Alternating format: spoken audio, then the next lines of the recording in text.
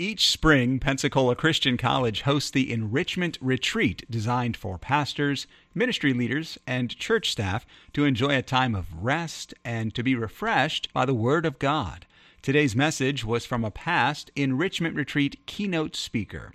Visit enrichmentretreat.com for details or to learn more about the upcoming retreat. 2 Timothy chapter number 3. Verse 10 says, "But thou hast fully known my doctrine, manner of life, purpose, faith, long-suffering, charity, patience, persecutions, afflictions, which came unto me at Antioch and Iconium and at Lystra, what persecutions I endured. But out of them all the Lord delivered me." That'd be a good spot to say amen. "Yea, and all that will live godly in Christ Jesus shall suffer persecution." That'd be a good spot, but I don't know if I want to say that.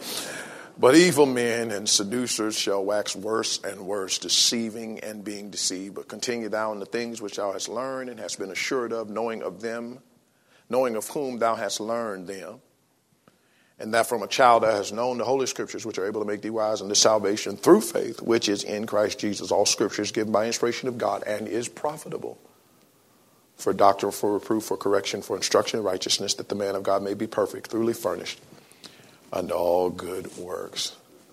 Let everyone that knows the word is true say amen. Amen. Our Father, we pray you add thy blessing to the reading of your word. Cleanse me of sin, empty me of self, and fill me with your Spirit. I love you, Lord. Now take these next few moments, though brief, but I pray, God, that you would magnify the impact of them in our lives, not just today, tomorrow, or the rest of the week, but for eternity. Watch over our family back home while we're gone, and take control of me right now. In Jesus' name, amen. You may be seated. Thank you for standing. The statistics are debatable, I'm sure, but let's just say that somewhere around 70%, maybe a little bit lower, maybe a little bit more, they're estimating, of the young people that graduate from high school tend to graduate from church. They don't come back anymore. I was reading some of the reasons last night, and everybody's got a reason. The fact of the matter is, regardless of why we think they are, they are. And it should bother all of us. It is a threat to Christianity. It is a prospect that's very grim. It's very grave. And yet it's real. All of us have children ourselves, most of us. If we don't have our own, we have those that are spiritual children to us. And everything in us wants us to adorn the doctrine, to present Christ, to model Christianity in a way that would make them want to live it like we've lived it. I had a father and a mother that raised me, and they're still alive. They're members of our church. They sit on the second row every Sunday. I fathered my dad in the ministry, in the pastorate, after he started the church and pastored it for 30 years, turned it over to me. We had a very intentional, obvious transition that started 3 years out with a vote and shifted 2 years in and 1 year in, and then of course, he turned it over. And my dad was very gracious about it. Sometimes when your predecessor is in the congregation, it doesn't go very well. And it has been the greatest thing for me, for me to have him and mom sitting there every service. My dad is the kind of person that will do anything I ask him, but doesn't demand to do anything. So if you want me to preach, I'll preach. If you want me to counsel, I'll counsel. If you want me to do this, I'll do it. But don't ever feel obligated to have me do it. He's so gracious and so humble about it. You know, when you're sitting and leading your hero, it's pretty humbling. And I'm just so thankful for the way they made Christianity look. What I saw in the pulpit is what I saw at home. It made me, I wanted ministry. I wanted to be sold out to the Lord. I wanted to live for God. I wanted to do what I was doing. I dreamed about doing what I'm doing this morning. In my dreams, I was standing up, though. But anyway, I dreamed about So dreams are kind of vague. Just count your blessings if any portion of it comes true. But I dreamed about doing this. I got saved at 4, surrendered to preach at 9, and at 16, God just worked me over as a teenager about my generation. And I was sheltered, and I grew up in a Christian home. I tell people I was a drug baby, you know what I'm saying? I was drugged to church Sunday morning, Sunday night, Wednesday night. And they said, "Why? How'd you get foolishness out of you?" It was beat out of me, And most people have heard me tell the story. You ain't never get beat till you get beat by a black woman, and because they beat you and they rap to you and they commit all kinds of heinous crimes, and for which none of them they'd serve time. But anyway, I'm here and it worked. Glory to God. It's work or die, and I wanted to live, and so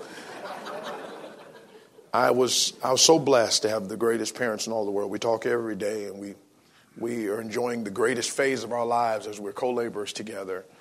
And what a joy it is. And yet, we see good parents see their children walk away from the Lord, battle with guilt even though it's not their fault. We see them grow up in good churches. They're taught the truth, and yet sometimes they parade away. Not even seems like they drift away. Sometimes they parade away. It's heartbreaking. These are just interesting, intriguing times. And yet, we look at the Bible, and we look at this timeless word, and we go, we keep saying the way things are now, and all this world that we live in now, and the way times have gotten now. And we look back, and I tell our church, I preach through the book of Genesis. We spent 5 years in Genesis. And had a time. And, I tell our church, we're 6 chapters into the Word of God, and God's ready to wipe out the whole world. So let's not patronize ourselves to think we're the only generation that's had to deal with wickedness. It's always been here. Ever since the devil landed here, the generations have been wicked. God said, I repent that I've even made man. But I heard Jesse Duplantis say years ago, I don't preach from the Old Testament. There's no grace in the Old Testament. Read it, Jesse. The Bible says, Noah found grace in the eyes of the Lord. That grace he needed in the midst of a wicked and perverse world. So how in the world can we keep a generation from failure? Because failure is not an option. We don't want to make failure an option. We don't want to say, you can serve God if you don't, just go ahead and fail. No, we want to be very clear about the fact. The only life that's worth living is the life of serving God. Only one life, so soon it will pass. Only what's done for Christ will last. Only one chance to do his will. So give to Jesus all your days. It's the only life that pays when you recall you have but one life. The greatest joy we have is when we serve the Lord Jesus Christ. That's not a commercial. That's not a fortune cookie. That's not something we say for a soundbite. Come on now. Shame the devil. Tell the truth. The best time you have is when you're smack dab in the center of God's will. Boom, shaka-laka-laka. And the worst time you have is when you're out of it. The worst time I have is when I'm out of it. One of my biggest burdens for the rest of the time that God has me here, and I'm not old, but I've learned the last couple of years you don't have to be old to go to heaven, is I want to impact the next generation, my children and children everywhere, college students here. I walked the campus yesterday. I told my wife I'm just going to walk and be nosy. It does something to me to see young people walking around. When I started preaching youth conferences, there's just something would hit me. I got to campus church last night, and they start bombarding in, they start bombarding out, and there's a rush that hits me. Because every person represents a chance for God to do a great work. And yet many of them will graduate from college with the Bible delivered to them every single day and never serve God. Well, that bothers me. That bothers me. And it scares me. And yet, here is Father Paul writing from this dark prison cell, pretty close to dying. And he's got a son in the faith by the name of Timothy. And he's looking at Timothy, and he's saying to him through the scriptures, Serve God, son, serve God. And yet he spends a great portion of chapter number 3 telling Timothy that what I'm telling you to do is going to be really hard to do. If I'm Timothy, I'm going, don't tell me to do something, then tell me how hard it is going to do something in the same breath. But yet, he had to be real with him, right? Timothy, I want you to keep doing right. I want you to live out the gospel. I want you to make a difference. I want you to serve your generation. I want you to fulfill God's purpose in your life. I want you to experience what I've experienced. I want you to know I'm locked up and I'm on lockdown, but I wouldn't change serving God for anything, son. I was challenged in this regard last night from the message, and it was just like the Lord was just encouraging me more in this thought. How to keep the next generation from failure. Look at chapter number 3. We read a portion of it. I'll not be very long. We'll skim through some of this. You've preached through this. You've studied this. You're aware of what's there. I'm just sharing my heart this morning. What will it take to keep the next generation from failure? And listen to me. We can't make anybody serve God. Listen, when he talked about the qualifications of a bishop, of a pastor, he never required a pastor's children to be spiritual, because a pastor can't make his children spiritual. You can't make anybody spiritual. He didn't say they have to be spiritual. They have to be in subjection. I can't make you love God, but if you're going to live here, you're going to do what I say. My mama said, I brought you in, I'll take you out. I'll kill you and turn myself in. See these threats that children do to parents? I'm going to call the police. That didn't work with my mama. I'll call them for you. Forget the police, call the coroner. My child is dead, come pick him up. I killed them.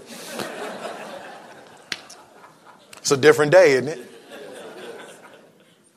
These children. Have you ever been in the grocery store and watched a parent afraid of the child? Lord have mercy. I mean, I get flashbacks of whoopings from my mom from bad children in the grocery store. Pick up the candy bar. The mama says, Johnny, put it down. He says, no. I get flashbacks. In my head, I'm going, Johnny, don't say that. Johnny, don't say that. Johnny, put the candy bar down. Johnny, put the candy bar down. I want to walk up to Johnny and put it down myself. Johnny, put the candy bar down. No. In my mind, he said it again. I just see my mama with a belt. I told you not to do it, bad boy, bad boy. What you gonna do when I'm done beating you? I mean, I could just feel it. Grocery line, number 4, Johnny. I'm in there having flashbacks. Johnny's having a good time. I'm scared to death. Johnny, Isaac, Zachary. Put the candy bar down. No. He said 3 times. I'm going to count to 10, Johnny. 1, 2, 3, 4, 5. Johnny finishes count. 6, 7, 8, 9, 10. I'm thinking to myself, I've died, risen again, and she's killed me again by now. It's a different day. It's just a different day. And yet we look at Paul writing to Timothy in 2 Timothy chapter 3. To keep the next generation from failure, I believe, first of all, involves a perceptive mentality. Notice verse number 1 says, this know also. Listen, folks, if we're going to keep this next generation from failing, there's some things we got to know. What do we have to know? That we're living in perilous times. We have to know we're in the end times. Look at these next several verses, and I'll give you just some thoughts of what is represented in these verses of perilous times. Conceited dispositions. They're lovers of their own selves, covetous, boasters, proud, blasphemers, disobedient to parents, unthankful, unholy. Our dear brother talked about manners yesterday. I mean, it's hard to get kids to be mannerable today. And of course, a lot of it they've learned from us adults, right? But I mean, it's just a spirit of entitlement. You know, you load up a bunch of kids, say, we're going to go to eat. Where are we going? McDonald's. I thought we were going to eat Chick-fil-A, you know. And we're thinking to ourselves, we didn't get either one of them, you know. God help us. Conceited disposition, concerted defiance, corrupt deeds. Look at what he says. And the wickedness without natural affection. Listen to me. We're not ugly in preaching against sin. But my, oh my, when sin becomes a trend and a fad, and people are wearing their sins as a badge of honor, it's almost like I want to do it because doing it is cool. Not having natural affection has been a badge where people are looking to be like that because it puts you in the forefront of attention. God help us. I talked to a youth pastor a couple weeks ago, and I was a youth pastor for a long time before I became a senior pastor. And he said to me, the biggest struggles that he's dealing with in youth ministry right now are suicide or mental health and gender confusion. Now, for all of us who work with teenagers, we've dealt with teenagers good. We brought them to camps and conferences. Those were not the top two things we're dealing with, but they are right now. Also, Timothy, I'm telling you, son, you got to know when you stand up and preach, this is what you're going to be dealing with. You got to know when you witness, this is what you're going to be dealing with. You got to know when you counsel, this is what you're going to be dealing with. We have to know that this is the generation that we're dealing with right now, the social media generation. And when they were locked up in the house on lockdowns for months and months, they were being fed by social media, and God help us what they were being fed. Corrupt deeds, contemptuous demeanors about them, cunning deception about them. How about cosmetic devotion? Having a form of godliness but denying the power thereof. They learn how to put on in church, but they have no power. Boy, I want the power of God on my life, not a form of godliness. I want godliness. Power. God help us if we're raising a generation that knows better how to hold the microphone or how to walk up or how to look the part instead of knowing how to get a hold of God, to walk with God every single day. To learn. I remember watching my parents and watching my dad get up every morning and finding that prayer closet and praying for an hour. I remember watching my mom go through cancer 3 times. The 3rd time, 7 surgeries in a year. And I remember calling her on a Sunday morning after that 7th surgery, major reconstruction. And I remember calling her in the hospital in Illinois. I said, Mom, how are you doing today? She said, I'm not doing well. I said, Mom, take the medicine. She didn't like take medicine. I said, take it. It's there for you. It'll make you feel better. It'll take the pain away. That's why they give it to you. You had major surgery.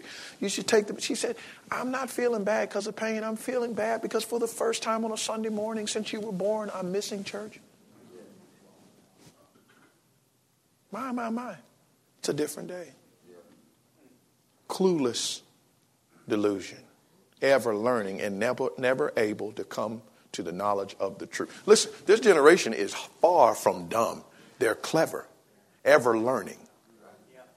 But what good does it do to be ever learning if you never come to the knowledge of the truth? I hear people say all the time, the truth shall set you free, the truth shall set you free, the truth shall set you free. Quote scripture correctly. They shall know the truth and the truth shall set you free. It ain't going to set you free if you don't know it.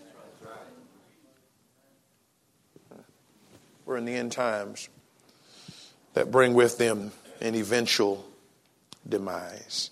They shall proceed no further. Verse 9, their folly shall be manifest unto all men, as theirs also was. Paul said, this is what they're doing. This is how they're living. This is what's become popular. This is what Hollywood is showcasing. This is what is being legislated. This is what is being taught in our school. This is what comes on the television. This is what they're used to. This is what is cool. This is where their smartphones can take. This is what is becoming the norm. He said, but I'm telling you, it's going to be brought to an end. Listen to me. We read the end of the story. God always wins. But listen to me. For those that don't know him, they lose. That bothers me. Perceptive mentality. Let me hasten.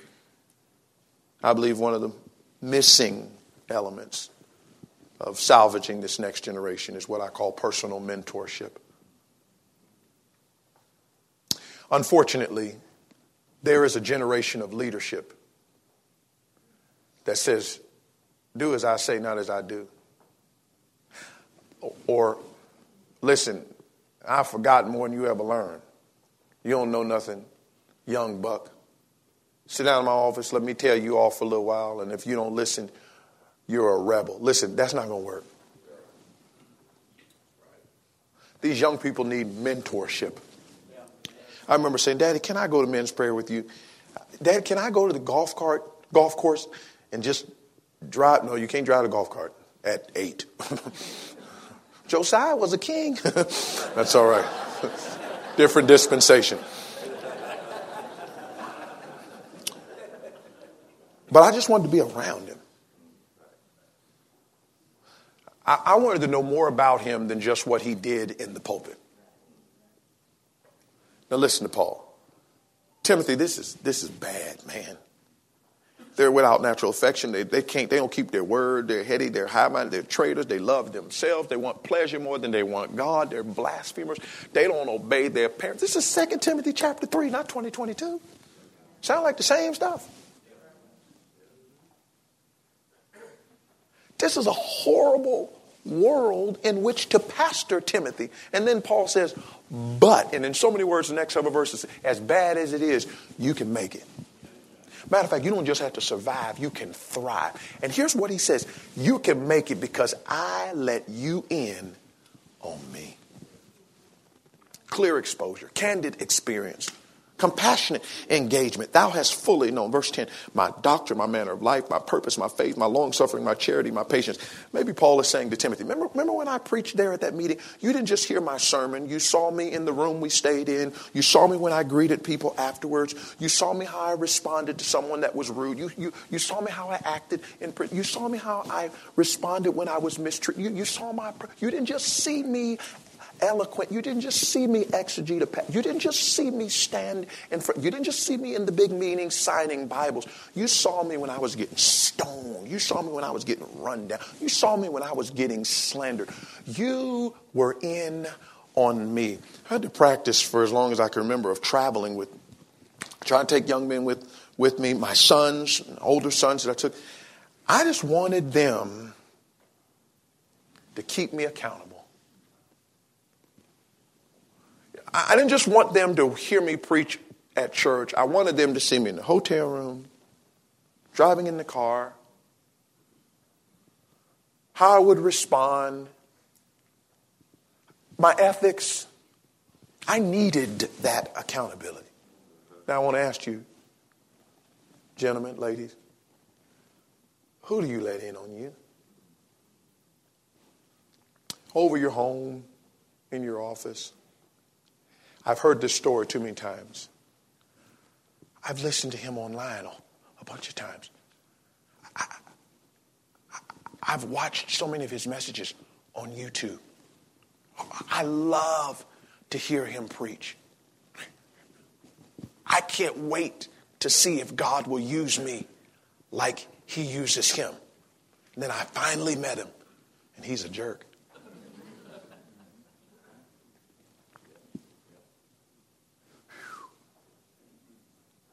You ever get people come up to you and say, I met you 10 years ago at a conference?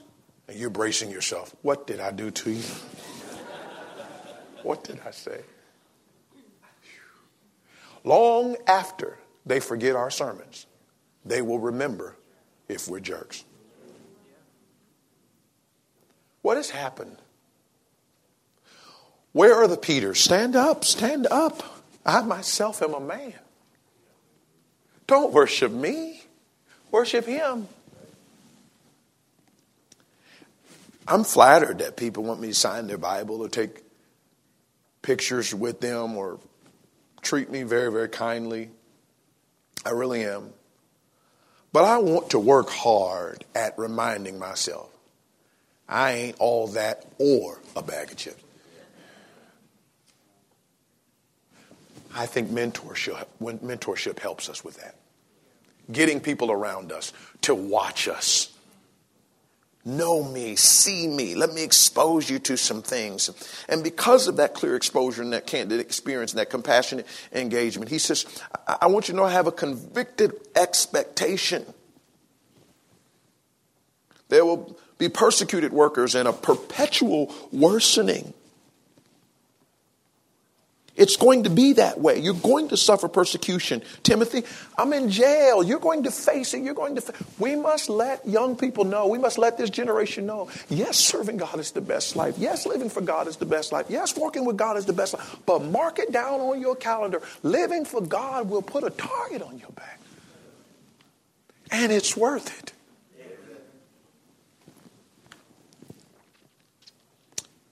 Let me finish.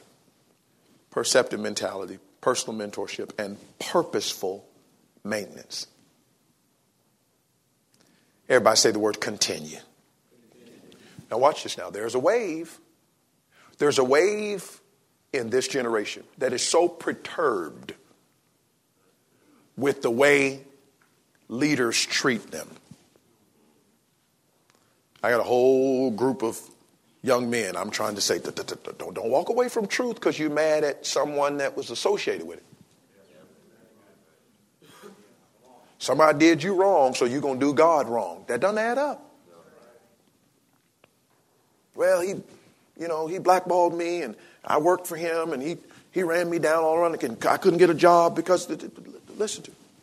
That's not a reason to quit reading your Bible and to yoke up with somebody who preaches something else.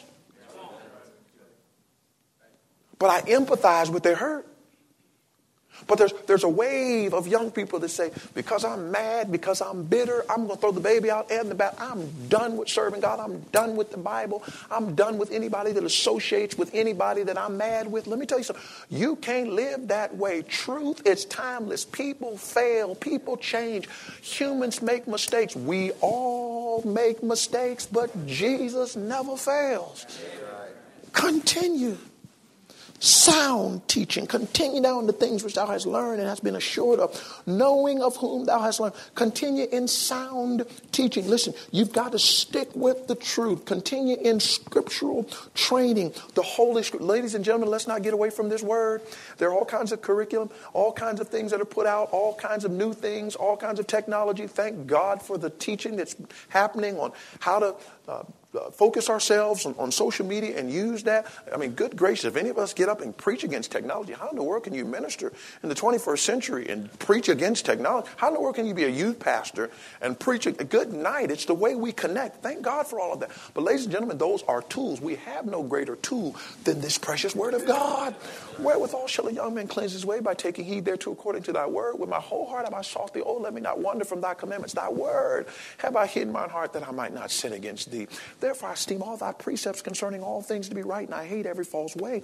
The law of the Lord is perfect, converting the soul. More to be desired are they than gold, yea, than much fine gold, sweeter also than honey, than the honeycomb. Moreover, by them is thy servant warned, and in keeping of them there is great reward. This book of the law shall not depart out of thy mouth, but thou shalt meditate therein day and night, that thou mayest observe to do according to all that is written therein. For then thou shalt make the way prosperous, and then thou shalt have good success. The grass will wither and the flower will fade, but the word of God shall endure forever. It will accomplish that for which it is meant to accomplish. Sanctify them by thy truth, for thy word is true. For the word of God is quick and powerful and sharper than any two-edged sword, piercing even to dividing asunder the soul and spirit, and of the joints and the marrow, and to discern of the thoughts and intents of the heart. No scripture came by private interpretation, but holy men of God, as they were moved by the Spirit. Whoso looketh in the perfect law of liberty and continued therein, he being not a forgetful hearer, but a doer of the word, this man shall be blessed in his deed. So my friend, be ye not just a hearer, but a doer of the word. Listen to me. Let's use all the technology. Let's use all the advancement. Let's impact everybody like we can.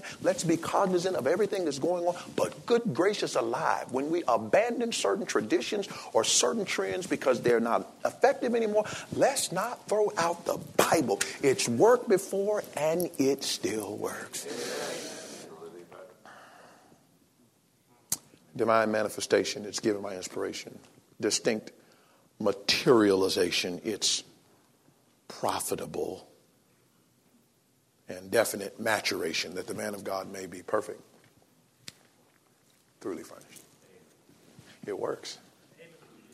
Oh, you can't propagate those old-fashioned biblical principles in the 21st century. These kids are not going to hear it. Let me tell you something. Not only will they hear it, I got proof of those that are hearing it. And we're not careful. We get so frustrated with what's happening in the times, we'll get flustered in standing where we've stood all along. Dr. Redland said last night that he looked around the auditorium and so many people were tired. I feel like that's the landscape in Christianity right now. Parents are tired. Pastors are tired. Ministers, I know it's right. I know it's true. I know it worked before, but I'm tired of telling people that don't want to hear. Don't get weary in well doing, for in due season you shall reap if you faint not. Oh, I want my children to serve God. I want the next generation to serve God. I want these students, Pensacola Christian College, to serve God. You young people in the building, I love you. And there's a whole segment of religion out there that's telling you, come on over here. You don't need that. It's old. It doesn't work. Those fuddy-duddies are teaching you not. Let me tell you something. This thing works.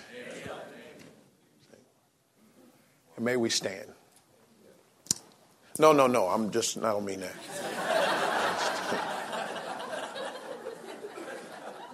Dr. Durrell did that yesterday. Can we be our own people, please? I know we look like twins, but we have a lot of differences. Maybe we should play Simon Says for fun. In these last days, proverbially speaking, may we stand. And if anything ever happens to me where I drift away from this book, somebody shoot me.